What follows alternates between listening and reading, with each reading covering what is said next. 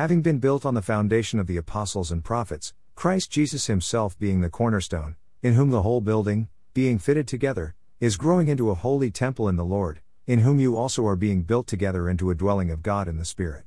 Ephesians 2:20-22. A blog about peace. It's been 6 long weeks. We each have seen how fighting the COVID-19 virus here in Oregon and around the United States has changed our lifestyles dramatically.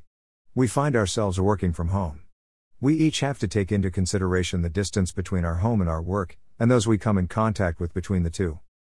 The younger generations are connecting by light speed from their use of the internet. 6 weeks is a long amount of time, I agree. I believe we are beginning to have a greater understanding of how our lives affect so many more people than we come in contact with in our homes. We see as in a mirror dimly.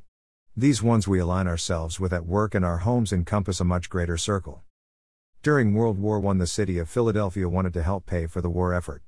Not many of us will be old enough to remember the event, yet the Smithsonian Foundation has been gracious enough to keep records. At the end of World War I, leaders in Philadelphia had a parade and brought together their citizens on 28th of September, 1918. There were 200,000 people there that day, but what we forget is that most of them were spectators, not the ones trying to move things forward. Yet what about the example given to us? 2 days after the parade, some 2,600 people died from the Spanish flu.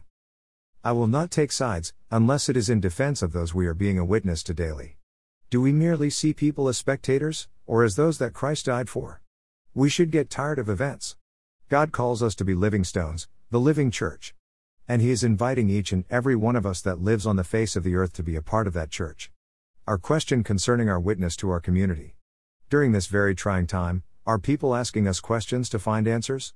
If we are in our home and they are not seeking us out, then why does opening the doors of a church change that fact?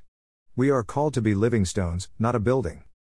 Picture, Longport Street, near St. Augustine's Abbey, Canterbury, England. Pop quiz from May 7th, names of puppies in the movie, 101 Dalmatians, Disney. I love pop quizzes. Here is the pop quiz of the week. Where do you find these books? Genesis, Exodus, Leviticus, Numbers, Deuteronomy, Joshua, Judges, Amos, Obadiah.